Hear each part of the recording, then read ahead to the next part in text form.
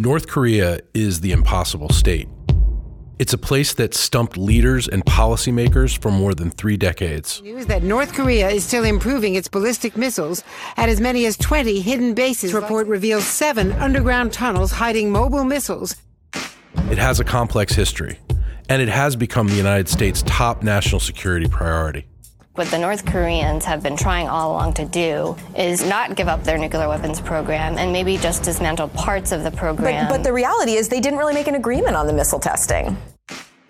Each week on this show, we'll talk with the people who know the most about North Korea. CSIS's Victor Cha, Mike Green, and Sue Mi Terry. In this episode of The Impossible State, we have the New York Times' David Sanger and CSIS's Victor Cha to discuss the CSIS satellite images that we gave to the New York Times this week. The satellite images show the world clear proof that North Korea continues to develop a ballistic missile program at scores of hidden bases.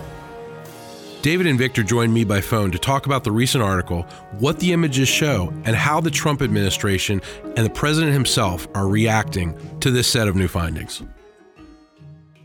Victor Cha, David Sanger, we broke major news this week with the publication of the CSIS satellite photos that showed that North Korea is still working on missile bases.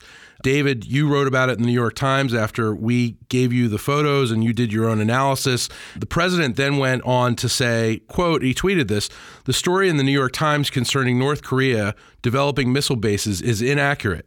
We fully know about the sites being discussed, nothing new, and nothing happening out of the normal, just more fake news. I will be the first to let you know if things go bad." This is what Trump said. President Trump responded to the story and called it inaccurate.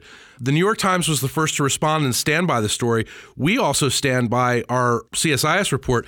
David, as the person who reported it, and Victor is the person who did the research, how do you two want to respond to the president? Well, what struck me about the president's tweet, first thing that struck me is I was glad he read the story. The second thing that struck me was that he said that this was fake news, but then he said we've known about this for some time and it's nothing new.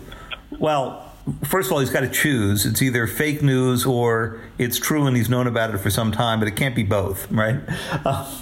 Second is that if he has known about it for some time, as the story said, U.S. intelligence agencies have watched these sites, some of them for decades, some of them are not new. It's interesting, just as a repertorial observation, that he never mentioned these. In other words, he would step out and say, we're on our way to denuclearization, and the North Koreans have agreed to dismantle a test site and a launch site and so forth. And he then never turned around and said, but we're looking at a dozen or a dozen and a half or nearly 20 other sites where they are also going to have to go dismantle their capability or they won't actually be denuclearizing. So it's what's left unsaid. And it's part of the challenge that his own team has as they deal with the fact that after the Singapore summit, which I applauded as a very good first move, because I think you have to do this from the top down if it's going to have any chance of working. He then said there is no longer a nuclear threat from North Korea. That's clearly not the case. They have as many or more nuclear weapons, as many or more launch-capable missiles as they had on June 12th when they first met. Victor, what's the significance of this report, and why do you think the White House reacted so strongly? Well, I think they reacted strongly because it was inconvenient for them. We have revealed that there are 20 of these operational missile bases and 3 belts arrayed along the peninsula that so far are untouched by any discussion, declaration, agreement that has taken place from Singapore onwards. He just didn't want to hear that. He is sort of caught in a loop now where he wants to have a second meeting, but what's on offer from the North Koreans are things that they don't really need anymore, whether it's the one missile test site or the one nuclear test site. The North Koreans would like to put forward things that may have at one time been useful to them, but may no longer be useful to them, while retaining their real operational capabilities. And all our report did was reveal to the public. I'm sure that the intelligence community and people inside the government know this. And this is where the president's saying it's nothing new. Right. Revealed to the general public that this is an issue, that these are operational. The one that we revealed is the one closest to Seoul. It's like 80 kilometers from Seoul and is SRBM and MRBM capable. So, I mean, I think in that sense, it may be nothing new to the government, but I think it is probably new to the general public, and it helps to contribute to a more well-informed policy discussion overall about where this is all going. Well, I thought it was interesting, the president in his tweet, he said, nothing is happening that's out of the normal.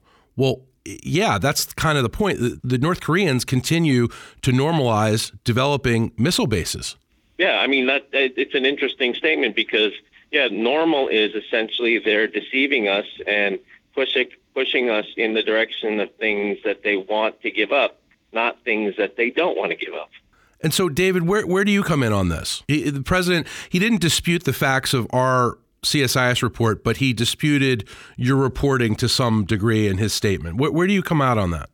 Well, it's interesting because when you look at the statement from the State Department, his State Department, that's in the story, we had gone to them and the intelligence agencies earlier, and the intelligence agencies chose not to respond. But what they basically said was, in the statement, as the president has often said, if we're going to have denuclearization, North Korea's got to give up all of its nuclear weapons and all of its ballistic missiles. I thought it striking that the president in his tweet didn't say that's what they've got to go do. His State Department said it, but he didn't. Which takes you to the interesting speculation here. Is the State Department growing a little bit frustrated, as I believe from my conversations with them that they are, that the president is somewhat undercutting the line they need to take after the North Koreans, which is that there'll be maximum pressure on them until they give this stuff up or get on a plan to give this stuff up, because the president steps out basically with statements like, we're on the way, things are going great, don't worry about it, which I think the State Department fears is taking the pressure off. They're worried about going into a second summit in which, when the two men meet, the president may agree to, say, the peace treaty, which certainly is a reasonable thing to get to, and he may have already agreed to it at the previous summit, without first getting even the first steps toward denuclearization. And I think that's their fear. It's controlling the president's own instinct that he knows how to negotiate all of this because he is a practiced negotiator from his real estate life. I mean, I think that's correct. I think that if you take the president's statements and compare them to the pace of the negotiations, there is a core concern, I think, that he might accept a bad deal, that he might accept something that is slightly better than what has been achieved in the past, but as our report shows, certainly not deal with all the very real military threats that are coming from their untouched capabilities. And so in this sense, I think what the report and what the New York Times story showed is that, there is this inconvenient truth that there is much more to the program than what is on the table for negotiation right now. And it alerts everybody to the fact that we don't want a bad deal at the end of all this. And Andrew, let me just throw in one additional thought on Victor's interesting point. The president has set a pretty high standard for the deal himself by withdrawing from the Iran deal. What were his complaints about the Iran deal? First of all, that merely shipping 97% of their nuclear fuel out of the country wasn't enough, that a 15-year freeze on their ability to go produce new uranium wasn't enough, because he rightly pointed out that they could resume the program thereafter.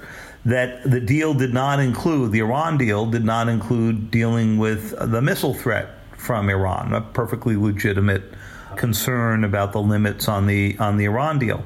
So if you accept the president's critique of the Iran deal as perfectly reasonable, then you've got to assume that in the North Korea case, he's got to do at least as much as the Iran deal did and more. Right? He's got to deal with all the missiles. Yeah. He's got to get 97% of the nuclear fuel and presumably all the nuclear weapons out of the country. And he needs something that lasts longer than 15 years.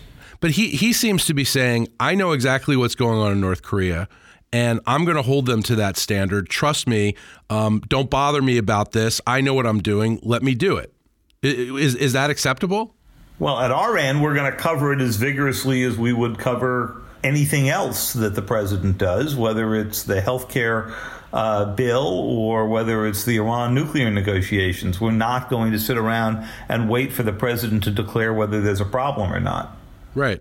So I think what's disturbing to me about the overall reaction to our report and David's piece is this, a couple of things. The first is, well, this wasn't part of the Singapore agreement, so therefore they are not deceiving us. The North Koreans are not deceiving us. Or secondly, that we've known about these things all the time, and they are not under any obligation to disclose these facilities. So in other words, they are deceiving us, but they're not required by any obligation to disclose these facilities. These are both, frankly, ridiculous responses because, first of all, the Singapore declaration was a declaration. It wasn't an agreement. It simply laid out 3 paths for negotiation. So the notion that somehow operational ballistic missile bases are not included in the definition of denuclearization is ludicrous. And then secondly, the notion that they may not be deceiving us, but they're under no obligation to disclose these bases. This has been a response that we've heard from none other than the South Korean government. That is also ludicrous because there are 10 UN Security Council resolutions, starting with UN Security Council Resolution 1718, that ban all ballistic missiles from this country, all of them, not just long range, but also the short range.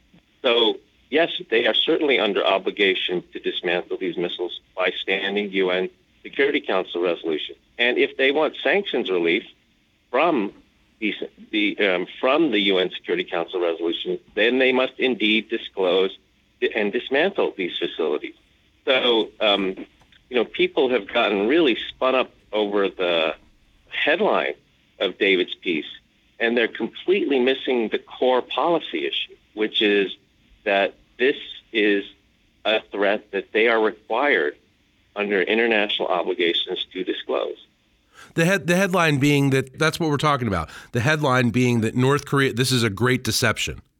Right. How is this not this is the other thing. I don't understand how people can be, maybe you guys can explain to me why people are so spun up about this being a great deception. How would you possibly define this as not a deception? Well, I think Joe Bermuda has put it very well when he made the point that, this is what the North Koreans have done for years. They've hidden these facilities. I think the point that the critics of the report and our story are making is that the North Koreans in the Singapore Declaration did not agree that they would reveal all of this stuff. Well, that's fine. I'm perfectly willing to sign up for that. But then you don't turn around and say there's compliance with the agreement because they have agreed to give up 1 or 2 facilities or compliance, with the declaration, and forget about the others. One way to do this is every place that you see the word North Korea, substitute the word Iran and say, what would the White House reaction be? Because one of the arguments the White House made for pulling out of the Iran deal was that even though the Iranians were complying with the 4 corners of the agreement, as shown on paper with the 2015 agreement, by continuing to launch missiles, by continuing to subsidize terrorism and so forth, they weren't living within the spirit of the agreement. So the spirit of the agreement means something in an Iranian context, but apparently not in a North Korean context. Well, the big difference here, too, is this is not fake news. This is not a political debate that we're having in the United States. This is real policy, and this is national security. So to label this as fake news, or it seems to be really inaccurate. Well, I think it's inaccurate because it's inaccurate, first of all, because it's based on actual empirical evidence. It's true. Imagery and analysis has the benefit of being true. This exists. And then, in addition to that, I think, in answer to your question, Andrew, this is what happens. This is often what happens in negotiations with North Korea, where we become so focused on the next step that we are willing to contort our bodies in all sorts of different directions in order to not allow the momentum in the negotiations to fall short. And so for governments or experts to make arguments about, essentially making arguments that they're allowed to keep these operational bases because they were not specifically agreed to in the Singapore Declaration. Again, it just doesn't make any sense from a national security perspective. Now, in defense of the administration, I am certain that people in the intelligence community, people who are working the actual negotiations, are concerned about all these things and want to try to get as expansive a declaration from the North as they can get. It's just at this sort of rhetorical level, everybody has gotten very spun up over our report and David's piece, and have contorted their bodies in all sorts of positions to try to argue why these bases that we've revealed are not somehow a sign of disingenuousness on the part of the North Koreans. I mean, if anybody who's negotiated with the North Koreans, and I being one of them, you know that they are disingenuous. So to try to contort your body and make arguments that they're not, to me, really shows that people are so focused on trying to get to the next step, they're willing to essentially give up almost anything. Victor, were you surprised that people in the administration didn't view the report as being helpful? I actually don't know. Is that the case? I don't know that that's the case. I think certainly the president didn't view it as being helpful.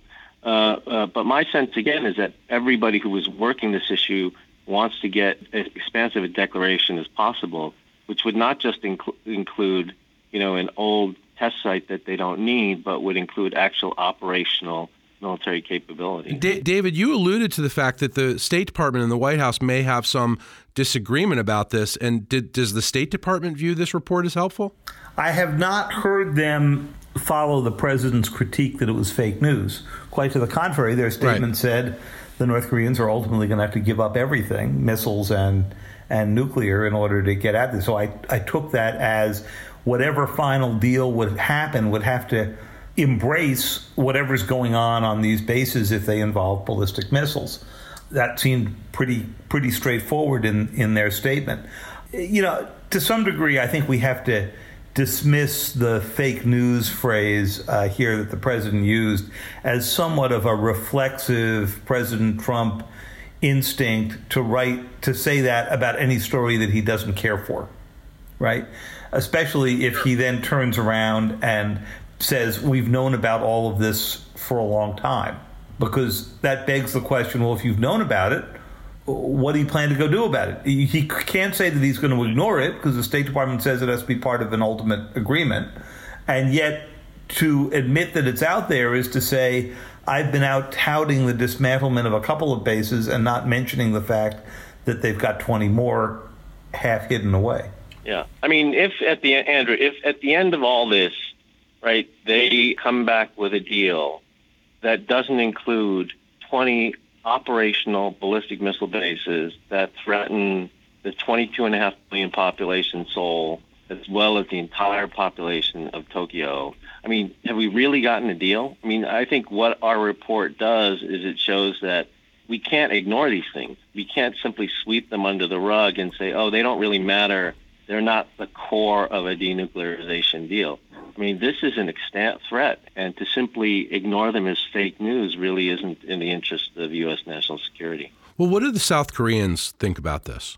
Well, the South Koreans were certainly quite critical of the story, and certainly I think they felt like it got in their way, which is pretty interesting. I mean, if you look at the statement that that President Moon's office issued, because most of these bases involve missiles that are directed at them. Only one of them conceivably could have ICBMs that might reach American territory. Now, of course, anything that can reach South Korea and Japan can also reach American troops in South Korea and Japan. But I thought that it sort of really revealed the willingness of the South Korean government to tolerate an awful lot from North Korea right now in order to keep the conversation going. Victor, what did you make of it? I agree. I mean, it's unfortunate. They're essentially acting as North Korea's lawyers right now and trying to, make technical arguments about why this is not a deceit, as David's article suggested. As David said, this is an inconvenient truth for them at a time when they really want to try to push forward with the negotiations. And so I found that they were quite upset by the piece. I was actually in Seoul when David's piece came out, and it was a top-line news story on every channel, and it was on the bottom ticker, of the news feeds for all the cable news shows. So did you have to dress up as a rock star with sunglasses and a hat at the airport to avoid being detected? Yeah. I just wanted to make sure I could get through immigration. That's all. Yeah, right. I mean, David often is in disguise, so but it does. I mean, it. I think what our report raises is a core strategic question, and that is, are we willing to do deals that essentially de-link or decouple the regional and peninsular threat from the homeland security threat? Because if we're saying that the only thing we care about are the ICBMs and the nuclear warheads that could be attached to those, and we don't care about these short or medium-range missile bases, then effectively we are decoupling. And as David said, it's bizarre that the South Korean government would criticize the report and David's piece as though they would like to accept a decoupling of regional and peninsular security from homeland security of the United States. Again, that borders on bizarre. Yeah. So this is now out there. This is in the public record. People know the image. No one's disputing our report. No one's disputing the reporting of David except for this word of deception. What is next? What are the next steps for the U.S. and North Korea in negotiations going forward? Well, presumably they will. The next steps are more working level meetings to try to actually make progress on either the declaration or initial denuclearization steps to set up the second summit. I thought it was interesting, David, maybe you caught this too. I thought it was interesting, at least the reporting of the vice president's trip down at APEC, is that something to the effect that he said we don't need a comprehensive declaration for there to be a second summit, which, if true, is telling about the overall strategy, that we have moved from a maximalist position to one where we're simply satisficing, trying to just get something so that the president can have his second meeting with the North Korean leader. I thought it was pretty remarkable because in the reporting after Singapore, there was discussion that within a few weeks they expected to get, as a first step, a declaration from the North Koreans about existing numbers of weapons, production facilities, missile sites, number of missiles, and so forth. Compare that to what U.S. intelligence knew or believed it knew, and then make that the basis of the beginning of discussion. And that we thought that might, take a little while, but by the end of the summer, that's where we would be. Instead, what the North Koreans said to the State Department negotiators was to give you that list is to give you a target list. State Department said, we don't need it as a target list. We've had target lists for 40 years. What we need to do is have a starting point from discussing, if we're discussing denuclearizing the country, you got to start with an inventory of what it is we're dealing with, and then go tick them off one by one and figure out how we're going to go deal with them, which would be a very American, step-by-step approach to dealing with this. The fact that the vice president now says we don't really need this list to get to a second summit, I think is revelatory, because it suggests that they have changed their negotiating strategy and their process for getting this done without having declared that they are changing it. Yeah, and then let me just add, Andrew, to the last thing David said. I mean, the reality is, whether the North is under any obligation not to disclose these things, we cannot negotiate over the dismantlement of things that they do not declare. Right. I mean, we cannot ask for a declaration of things that they don't disclose having. So this was the problem in 2005 during the six-party talks. David remembers this well. When we were negotiating over the plutonium program, we knew they had a uranium program, but they wouldn't admit they had one. So we couldn't get a declaration on it, and we couldn't get them to negotiate over it. So I think part of the other contribution that a report like ours and David's story make is, we are simply showing the public that there are things here that need to be declared and negotiated over And we can't just sweep them under the rug and say, oh, they don't really exist or they're not important. They're critically important. And I think, again, the significance of this report is that that information is now out there. The public knows this. This was a worldwide story this week. And I can't imagine that this is not on the table going forward. Can you? I think it's hard to imagine that it wouldn't be, especially because we're not really talking about one base. Our report was on one base, but there are scores of them. And again, just think about if there's a deal that comes out of this and none of these bases are touched, do we really feel more secure after that? It's hard for me to imagine that we do. David, anything to add on that? Well, the only thing to add is I can understand their unhappiness, because even if they know about all of this, as the president suggests, and they have to go deal with it, it narrows your decision space when it's all made public. And this is, the usual problem that governments have when we report on diplomatic negotiations. If you're in government, and Victor can speak to this, having been on the other side of it when he was in government, frequently things that appear in CSIS reports or other reports from other respected think tanks, or stories that appear in the New York Times or the Washington Post or the Wall Street Journal, get in the way of your negotiations. And so they'd rather not have it. But, that's life in a democracy. We cover diplomatic negotiations for the same reason that we cover every other form of governance, so that the American people and other readers around the world can understand it.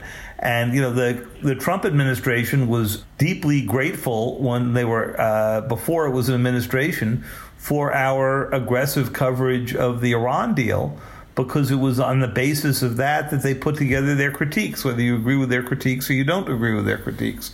But the shoe is on the other foot at this point, and I'm sure it's difficult for them to read about existing bases, because it makes it impossible now not to go deal with that in the negotiations, as Victor has suggested. Well, to be continued. We'll have to have you back on Impossible State to talk about these developments as they go forward. Thanks to both of you for being here remotely. Really important discussion. Okay, thank you. Thanks very much, Andrew.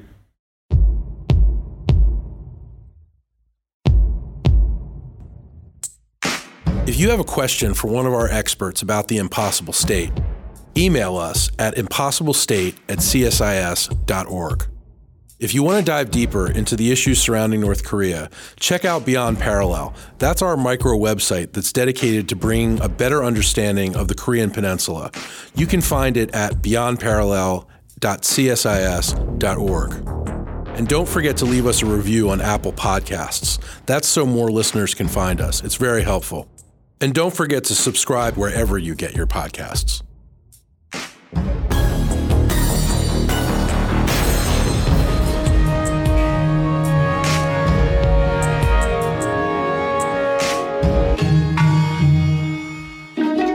This is The Impossible State.